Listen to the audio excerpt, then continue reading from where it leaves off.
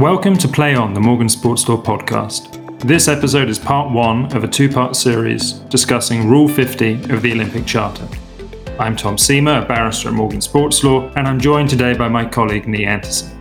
I'm also joined by two very special guests. First, I'm joined by Tiana Bartoletta. Tiana has won 3 Olympic gold medals and is a reigning Olympic champion in the long jump and the 4x100 relay. She's a 2-time world champion in the long jump and was part of the team that set the current world record for the 4x100 relay.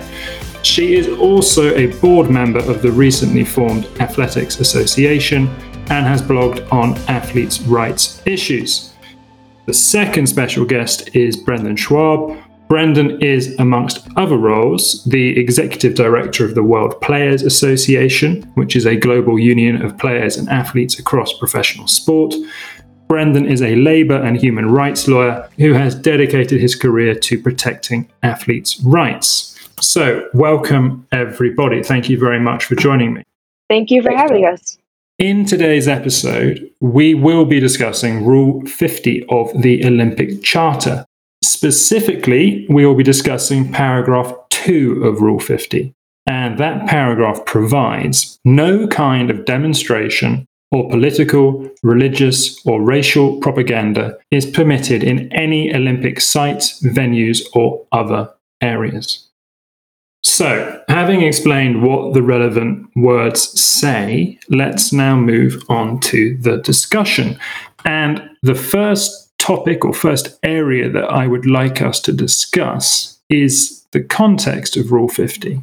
And Rule 50 has, in fact, been around in various forms for decades. And therefore, my first question to our panel is, what has sparked the current debate around Rule 50? Or perhaps what has reignited that debate? So, whichever of Brendan, Nee, and Tiana want to address that question first of all. It seems to me that the recent flare up of racial tensions in the United States has awakened not just the public, but athletes specifically, especially, because there was a few things that came together in a perfect storm. First, we had COVID-19 and essentially shutting down or bringing sport to a complete crawl. So a lot of us were already dealing and struggling with the uncertainty of what our life as athletes looked like. At the same time, racial tensions kind of erupting here also forced a lot of us to actually pay attention to what our life as Black athletes looked like. And suddenly, with all this extra time, honestly, that we have on our hands, we were able to put that energy towards speaking up about it. The tolerance level for being put in a box as athlete when there are no sports suddenly doesn't make sense. And you're forced to recognize the humanity there. And I think that that is part of the reason why Rule 50 feels very much tone deaf these days, and why a lot more people are looking at it as something that needs to be revisited. And Brendan, do you have anything to add to that? I certainly agree with Tiana that the recent wave of athlete activism that we've seen globally in relation to the Black Lives Matter campaign has been highly empowering. And what has been very interesting from a global perspective is how that campaign has been translated throughout different sports leagues and different sports throughout the world. For example, it's become a big driver of Indigenous recognition in Australia and New Zealand. We've seen the European soccer leagues all stand in solidarity with Black Lives Matter. But I do believe that there have been very powerful forces within sport as well, which has driven the review of Rule 50. Athletes have been seeking to be organised for some time at the global multi-sport level. The World Players Association itself is only some 4 or 5 years old because we are part of a response to a frustration on the part of athletes that too many decisions have been made at a global and multi-sport level which have not genuinely taken into account the voice of athletes. And so the athletes themselves have been becoming more organised and in new ways. I think the establishment of the Athletics Association is a wonderful development. But if we only go back 12 months to France and the 29 FIFA Women's World Cup, we saw an incredible campaign on behalf of women athletes for equal pay and for gender equality. And so there's now a very pressing demand for sport to embed human rights, not only of the athletes, but of everyone who is involved in the delivery of sport. And in many ways, this came to a tipping point with the revelations of the abuse of migrant workers in Qatar in relation to the 2022 FIFA World Cup. There's been a real problem that the legacy of these mega sporting events has not lived up to the very high rhetoric which motivates host cities and countries to host these events in the first place. And FIFA, now the International Olympic Committee, UEFA, the Commonwealth Games Federation, and a variety of other sporting federations are responding to a very simple demand that if they want to maintain their social license and actually be seen as a force for good, then they are going to have to respect the human rights of everyone who's affected by sport, including the athletes. And Neil, do you have anything to add as to why you think Rule 50 is very much in the spotlight now? Or do you think Tiana and Brendan have covered everything? I think Tiana and Brendan have given very comprehensive and holistic answers to the question. I think one element that can't be overlooked is the fact that the IOC, via its Athletes Commission, published guidance on Rule 50, or paragraph 2 of Rule 50, in January of this year. And that guidance made it clear that the now ubiquitous act of kneeling or raising a fist like John Carlos and Tommy Smith did would, for the IOC's purposes, amount to a political gesture and therefore be in breach of the provisions of Rule 50. There was some protest or remonstration with the IOC from athlete bodies at the time of its publication, but that's died down until the recent spate of killings of African Americans in the US, as mentioned by Tiana. And in that context, and having regard to what, as Brendan has identified, other sporting and governing bodies were doing in terms of partnering with, or at the very least, accommodating protests by their athlete populations, the AOC's Rule 50 was made to look particularly out of touch. Well, thank you all for your answers to that one. Nee, helpfully, and it wasn't planned, I promise, has introduced the Athletes Commission guidance, which came out at the start of the year. And what I wanted to ask you, first of all, Tiana, was what were your thoughts on reading that guidance, which, amongst other things, made very clear, it specifically singles out kneeling and says no, kneeling will not be permitted? Yeah, my first reaction was, are you serious? Because it clearly read to me like, if you are Black and you are planning to do anything to protest or demonstrate racial inequality, we are talking to you and you are in breach. And it does not matter that you've had to overcome all of these things that the entire world is now exposed to, that African Americans and African American athletes go through. But not only do they not care that you've achieved and overcome all of those things and that you made it to the podium, if you do that, you are still going to be punished. It does not matter. And for kneeling or raising a fist to be put in the same category as racial propaganda is offensive, because the definition of propaganda, and I know they have access to dictionaries, is that on the surface, that information is biased or misleading in order to prove a political cause or point. How is me arguing or demonstrating that my life should be treated equally propaganda? And so it's very offensive. And it was a slap in the face, honestly, because we have been making so many strides. Like Brendan said, we're starting to unionize. We're starting to use our voice. We've gotten out of this shut up and dribble box. We've started to make noise, started to really embrace the fact that we aren't just athletes. And IOC, who represents the pinnacle of our sport, is saying, no, actually, you're not. And that's the reaction that I had. And Brendan, I'll ask you two questions if I can. firstly, what was your reactions? And secondly, perhaps you could explain how the Athletes Commission functions, how the members of the Athletes Commission are elected and chosen, what its role is. Because we'll see later on in the story, to me, it seems to be being used by the IOC as something of a shield. Sure, we can talk about the Athletes Commission, but in relation to the first question, I think sadly when I read the guidance, I felt that the IOC doesn't understand its own history. The actions of, for example, John Carlos, Peter Norman, and Tommy Smith in 1968, they were outstanding statements, iconic actions in terms of sport being a force for good, sport being a force for the humanitarian values which the IOC purports to promote. And we need to understand that the two great enabling rights are freedom of expression and freedom of association. So if those rights are taken away, all the other rights that we talk about, including being represented in a committee or any other right, they just crumble away, they just fall away.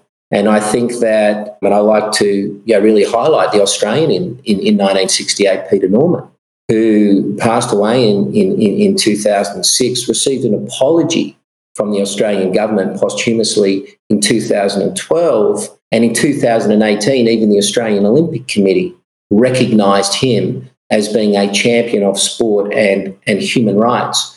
So in that context, we were hopeful that the IOC was seeing that these acts are welcome statements of Olympic values, if Olympic values are going to be true for human rights. You may recall the Ethiopian runner Faiza Lalisa in 2016 in Rio. He was not sanctioned for actions which were not dissimilar to those of Smith and Carlos, and we felt that was a welcome enlightenment. But when we read about the guidance fails for a very fundamental point, and that is that it's telling people when and how they should speak. And therefore, that is not freedom of expression. It's okay you protest, provided you do so away from where it may be uncomfortable for us. It's actually even more restrictive than that, in the sense that athletes are allowed to express their views, I quote, that's the language used, at places like during press conferences and interviews, in mixed zones, at team meetings. But they're not, in fact, even allowed, according to the guidance, to protest there. All they can do is express their views. And later on, the document says, for the avoidance of doubt, something like taking a knee, that is a protest.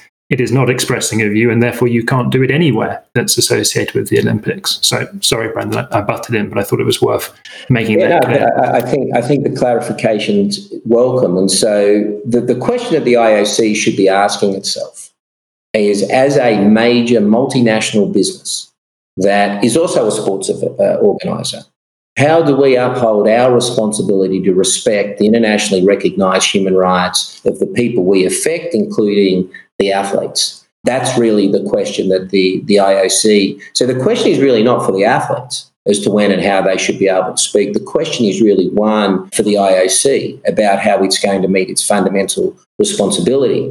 And the risk we face when we start this discussion as an IOC Rule 50 discussion is we're in some ways presuming the legitimacy of IOC Rule 50. The real question in our view is, how can the IOC uphold its responsibility to respect the internationally recognised human rights of the athletes, including in relation to freedom of expression, which of course is not an absolute right. It's rightly conditional on things such as not promoting hatred, not promoting vilification, not promoting things which are a threat to public order and public safety. And we believe that the internationally recognised human rights in and of themselves carefully are drafted in a way which would certainly preserve any threat to the beauty of the Olympic Games. Well, later on we will come on to how a rule might be drafted if you start from the premise that there needs to be some restriction on what athletes and others involved in the Olympics can say or do on the podium or elsewhere. How do you draft a rule that works, that's proportionate, that allows the right things to flourish and doesn't allow the wrong things to flourish? But we'll come on to that. The only thing I had to add from my perspective on the guidance was that I think the choice of words in some places is, as Tiana has written about at length, unfortunate. The guidance talks about, for example, not destroying the dignity of the competition and the medal ceremony. I think one might rightly ask what dignity there is in being recognised as a champion athlete if you face being treated as an inferior human when you step away from the podium. It also suggests that its intention is to prevent divisive disruption. And in doing so, it seems to me to suggest that the message of racial equality can legitimately be said a divisive notion, which, I mean, I can't think that could be right. So it read very much to me as something that was trying to preserve the notion of the kind of the athlete as just that and not more than that, as Tiana has touched on. To me, it seeks to reiterate the IOC's desire to keep the competition in the vacuum, kind of free from the issues in the real world. And I can completely understand, kind of at least to the degree that I can as a non-athlete, that the chance to win an Olympic medal is an extremely rare one and requires years of consistent and extreme hard work. So that achievement should be given the requisite recognition. However, I think of what might drive an athlete in that moment on that pinnacle, not to simply bask in the moment, but to be compelled to make a statement about the mistreatment that they or others may face, notwithstanding the consequences that demonstrating or protesting may have for them.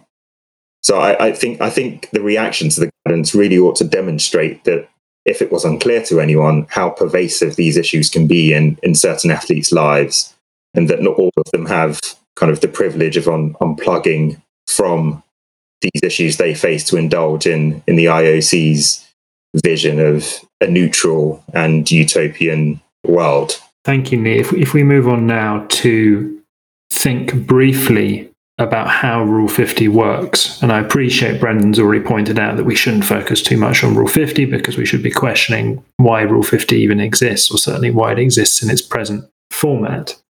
But if we park that for the moment, what I wanted to ask Brendan first of all is, on what basis does Rule 50 bind Olympic athletes like Tiana? What's the contract there? Well, what we see with these events is it's effectively a unilaterally imposed contract. The IOC is a monopoly over this particular event, and if the athlete wishes to compete, they must sign the contract. And so what that means is quite pervasive, in the sense that the IOC is an organisation based in Lausanne, Switzerland. It will result in this contract being enforced through private arbitration, which ends up at the Court of Arbitration for Sport based in Lausanne. And the governing law of that contract effectively becomes the Olympic Charter. That is, the sports regulations can prevail over and often operate to the exclusion of national law and indeed the international human rights principles that we're talking about. So the way that's enforced is that if an athlete wants to stand up against that, and this is why players or athletes like Norman Smith and Carlos and others are so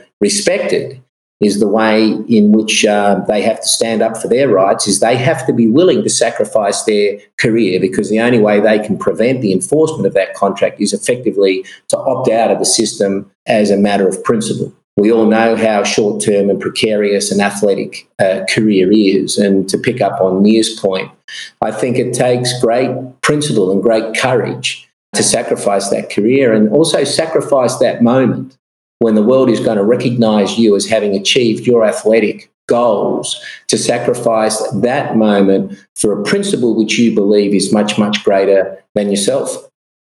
And Tiana, from an athlete's perspective, what I would be interested to know is it a gradual process where it begins to dawn on you the extent to which you don't have control as an athlete, or is it something that you were well aware of when you first started out? It definitely was.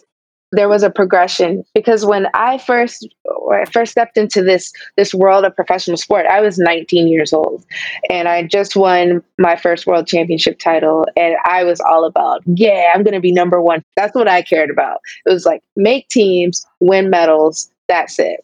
And I think it took maybe my second or third team to actually read the document I was signing at team processing, where, there were phrases like, this actually doesn't guarantee you a spot on the relay team. Sure, you made the team in the 100, but that doesn't mean you're on the relay team.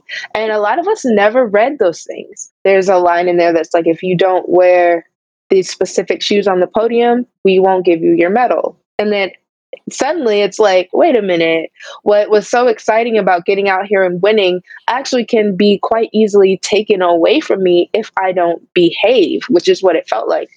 And so, yeah, it dawned on me over time, because just like anything with life experience, you learn what the role of your manager is supposed to be. I remember in the beginning, I thought I worked for my manager, like just where do we go next? Where's my next meet? And, 10, 15 years later, I'm like, this is what we're doing. This is what I need. It's very different. And it's the same way with reading the fine print and looking at the IOC and what these words mean. We were on a call with the IOC not too long ago, and I just asked them, like, why this rule? Why the hesitation to support us as the athletes that make this show work?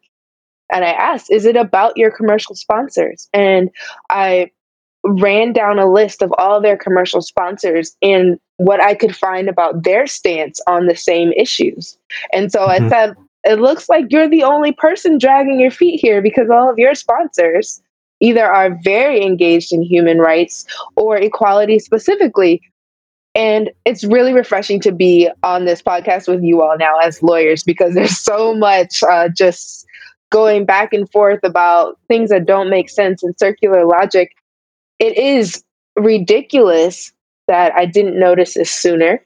But like Brendan was saying, it is bigger than me now. And there's a whole generation of athletes that are looking at this moment and wondering if we are going to cherish them as human beings or continue to put them in this box. Are we going to continue to ignore the fact that all the world over, there are issues that need to be addressed, and that we as athletes are essentially global ambassadors who can bring people together, sure, but can also use that platform to raise awareness. And so I wasted a lot of time not realizing and understanding this before, but yes, I'm here now. And I plan to keep putting pressure on them, because this is really important to all of us. Can I ask a follow-up question? You said you explained to the IOC, well, look, these are your commercial partners. They all seem to be in the same boat, on the same team, pulling in the same direction. What's going on? What's the reason why you have this system in place? And what did they say in response to you? I got no answer at all. And in fact, because we got no answer, we just move on to the next thing, which is like, so what happens if we break this rule? And they don't actually have an answer for that either. It goes to some committee of an uncertain number of people, unnamed people, who will determine on a case-by-case basis if you are in breach of the rule. So there's not even a way for us to know absolutely what the consequence will be for using this moment as a protest or to raise awareness. So there's a lot of unknowing at the IOC as well. And it makes it difficult for us to have this fight, to have this discussion, because there's very little information. And that's going to be the next question, actually, is what sanctions an athlete could face. But before I ask that, Nee, have you got anything you want to add about how Rule 50 works, how it binds athletes? Only that in Rule 40 of the Charter, it's stated specifically, it's the unilateral term that Brendan was referring to, which is that in order to participate in the Olympic Games, a competitor, team official, or other team personnel must respect and comply with the Olympic Charter, which would obviously include Rule 50 and its provisions. If I could also just add, I think to Tiana's point regarding the commercial sponsors of the IOC, I think that's a pressure point that could be quite interesting, because as we saw with the now Washington football team, years of protest and talking about the inappropriate nature of its name didn't come to bear until FedEx and Nike said, we're not going to be colluding with you in this anymore. So yeah, it'd be interesting to see how that goes. Thank you, Nee. So in terms of sanctions and sanctioning, What sanctions could someone face? Let's try and help Tiana with her question that the IOC couldn't answer. And if we look back at history, Brendan's already raised an example from Rio from 2016, which is arguably, as he says, has some similarities. What sanctions do you think athletes could face, Brendan, were they to show their support for the Black Lives Matter movement, for example, at Tokyo 2021? It's a really interesting question, and I think there's deliberate uncertainty here. And what's really important to understand is that when there's a significant power imbalance, the uncertainty favours those who are in a powerful situation. So really, this is a situation where the IOC is reserving its rights to take action from a quiet and polite reminder in relation to Faisa's case, to the draconian actions that were taken against athletes like Vincent Matthews, Wayne Collette, and of course, who we've already referred to, Smith and Carlos, who were basically sent home immediately. It could be revocation of medals and titles and so on, but that uncertainty deliberately exists, particularly when the dispute resolution system is something which is ultimately the domain of the Olympic Charter.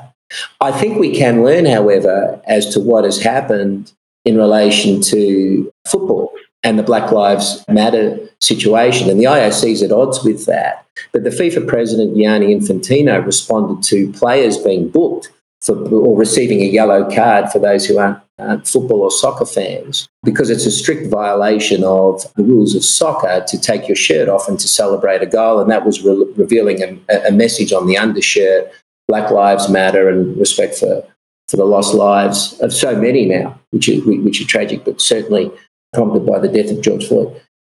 The FIFA president said, let's use common sense, which is welcome. One's right to freedom of expression cannot exist at the discretion of the president of the International Sports Federation. It needs to be embedded. But what it means is that FIFA was able to read the public opinion. And had there been a difficult reaction, then FIFA would have been within its rights to enforce its rules, to try and quell the protest. Now, the important thing is that human rights are advanced often when it's difficult to do so, often against the weight of public opinion. And so the real test here is, when is it uncomfortable to do so? And the only sports leader so far who has really come out strongly and said, we welcome the uncomfortable conversation, is David Grevenberg, the chief executive of the Commonwealth Games Federation, who's already said that we will welcome this as part of the Birmingham Games in 2022.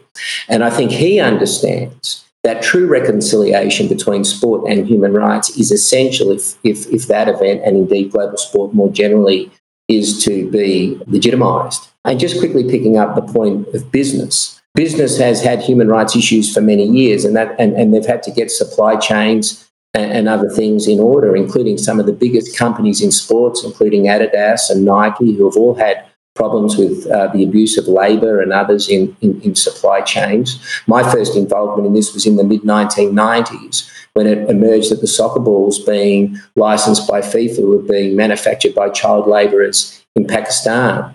So the business community now has 20 or 30 years of experience of respect for human rights, and they're now major sponsors of sporting events, and again finding themselves associated with human rights scandals after having worked so hard to legitimise their own business models. So business does have a very profound role to play. We very much welcome the role of other businesses and broadcasters such as BT, Coca-Cola's been a leader, Visa. These are important companies that can really help drive positive change at a time when we're also seeing businesses emerge from China and the Middle East themselves with problematic human rights records, which are also major sponsors. So it's a really challenging time in that space, but I think Tiana's point about business and Nir's are very, very relevant. And Nir, do you have anything to add in terms of likely or possible sanctions? I think it's been covered very comprehensively by Brendan. I would only add that no doubt if the IOC doesn't get you, your National Olympic Committee might. So we saw recently American hammer thrower Gwen Berry and the fencing athlete Race Imbeden, who were put on probation for 12 months by the US Olympic and Paralympic Committee for kneeling on the medal podium during the 2019 Pan Am Games. And interestingly, as it relates to Vincent Matthews and Wayne Collette, my understanding is that their coach managed to talk the IOC president into lifting their suspension, but it was actually the US Olympic Committee at the time who voted to keep them sidelined. So we've covered the sanctions that may come from the IOC, but the fallout could be much wider than that. It could come in terms of, being afforded less preferential treatment or possibly being dropped by your sponsors. Yes, may I add something to what Nee and Brendan have both said? We were told by the USOC that they were told by the IOC that they had to be the ones to do the sanctions. And it felt like when we learned that the IOC kind of just wants to wash their hands of the responsibility of sidelining athletes. So in a way, I think they know that this is hypocritical and they just need someone to really push that button or pull that thread, because they pass the buck on to our national governing bodies. And when we talked to Sarah Hirschland about this, she said, she is tasked with enforcing the rules. And she said it in a way that made it clear to us that if she didn't, there were real consequences for USOC from the IOC as well. And so, like Brendan was saying, it's a power imbalance. And it reminds me of being in a toxic relationship where the rules are always changing, the goalposts are always moving. And so eventually you modify your behavior completely just so that whatever happens, your behavior can't be interpreted as anything contrarian to what that person wants. And that's what it feels like right now. Now, moving on, Brendan's already explained, and I think we were all nodding along in agreement, that Rule 50 is an infringement of athletes' freedom of expression. And Brendan also fairly explained that on occasion, in certain circumstances, such an infringement can be justified, that it's not an unlimited right. And in that regard, it's perhaps interesting to note what Dick Pound had to say earlier this year, in February, I think it was, following the start of this year's discussion about Rule 50. Dick Pound, for our listeners, is an IOC member, and he was published an opinion piece in a Canadian newspaper, and he said, in a free society, rights may come with certain limitations.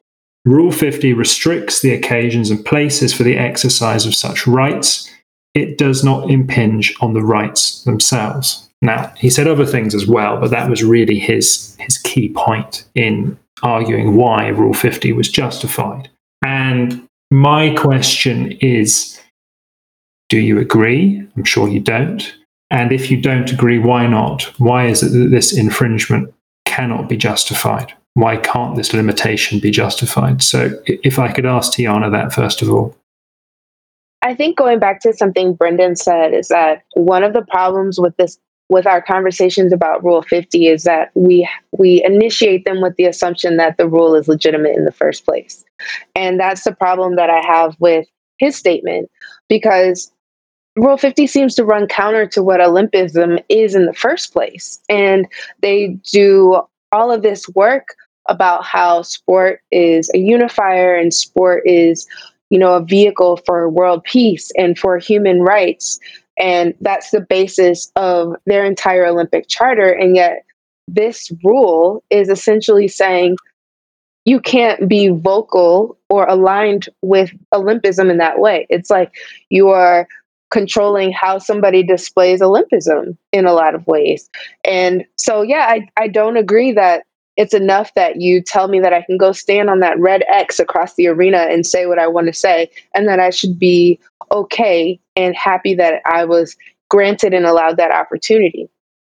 When it comes to this rule, I feel if it is aligned with the principles of Olympism, the Olympic Charter, then we should have no problem, because that is the very thing that you say your organization represents. To me, it seems simple. And Brendan, what's your view on Mr. Pound's reasoning or otherwise in terms of justification for the infringement? Well, again, it's those in power telling others when and how they can speak. And so therefore it fails as a rationale at the first hurdle. The only constraints are those set out in the international instruments which we can respect, and that's the abusive use of freedom of expression to promote hatred, to promote violence and the like. Major League Baseball sent out a tweet in response to criticism earlier this month about the San Francisco Giants players for taking a knee during the national anthem. And they said human rights are not political. Now, that's a nice way of looking at it. And we can debate that because we all know that the cause of human rights has necessarily become very political, and it's required great courage. But what I think is unquestionably political is the nature of the awards ceremony at the Olympic Games. It takes on the nature of what we could call a forced ceremony or a forced procedure. And the question we could ask ourselves, and this is where it becomes a very strict violation of someone's rights. If you're an athlete, which is renowned at home for standing up for human rights and against injustice, and against a state which is seen to be contrary to those types of things, and you happen to succeed as an athlete, why is it that when you are to be recognised as a champion, that you are obliged to stand to attention before the national flag and the national anthem? Now, for people that have made commitments at home to challenge what that can represent, that misrepresents what the athlete is trying to communicate. That is forcing the athlete to make a physical statement which can be inconsistent, horribly inconsistent with that person's belief system and the way that person is regarded by their community and other people who share similar beliefs. So the award ceremony is in itself a challenging process. And I think we need to really take this into account when we look at the context of Rule 50. There's a very interesting case in the United States Supreme Court where the leading judgment was delivered by a judge named Robert Jackson, who actually led the Allied case in the Nuremberg trials. And he was appointed and had to deal with the Supreme Court, a law that was in place in the 1950s at the time of the Cold War, which required school students to stand to attention to the national flag and the national anthem as part of their curriculum. And the law was challenged by Jehovah's Witnesses, who said that it was contrary to their genuinely held religious beliefs. And Robert Jackson delivered the judgment, which said that that violates the freedom of expression rights in the United States Constitution, this concept of the forced ceremony. I think it's a very interesting and relevant case to the challenge of Rule 50 in the context of the podium. The podium is, whether we like it or not, a political environment for every now and then. For the vast majority of athletes, it's the absolute triumphant pinnacle of their career, and they're joyously recognising their nationality. And I don't think that will change. I think that will be the experience for the overwhelming majority for athletes. But as I said, human rights exist to protect the minority. And the whole problem with this directive is it's a majority telling a minority when and how they should enjoy their right. And for that reason, it really does fall away at the first hurdle. That concludes part 1 of this 2-part series on Rule 50. Part 2 will be released shortly, and we hope that you will join us as we continue the conversation. In the meantime, for articles on Rule 50 and other athletes' rights issues, please go to our website, www.morgansl.com. If you are interested in signing up to our mailing list, or if there are any topics that you would like to see addressed in a future podcast, please email us at podcasts@morgansl.com. Finally, please connect with us on Twitter, LinkedIn, Instagram and Facebook for articles, updates and news pieces. We hope that you've enjoyed listening today and that you will join us for future episodes of Play On.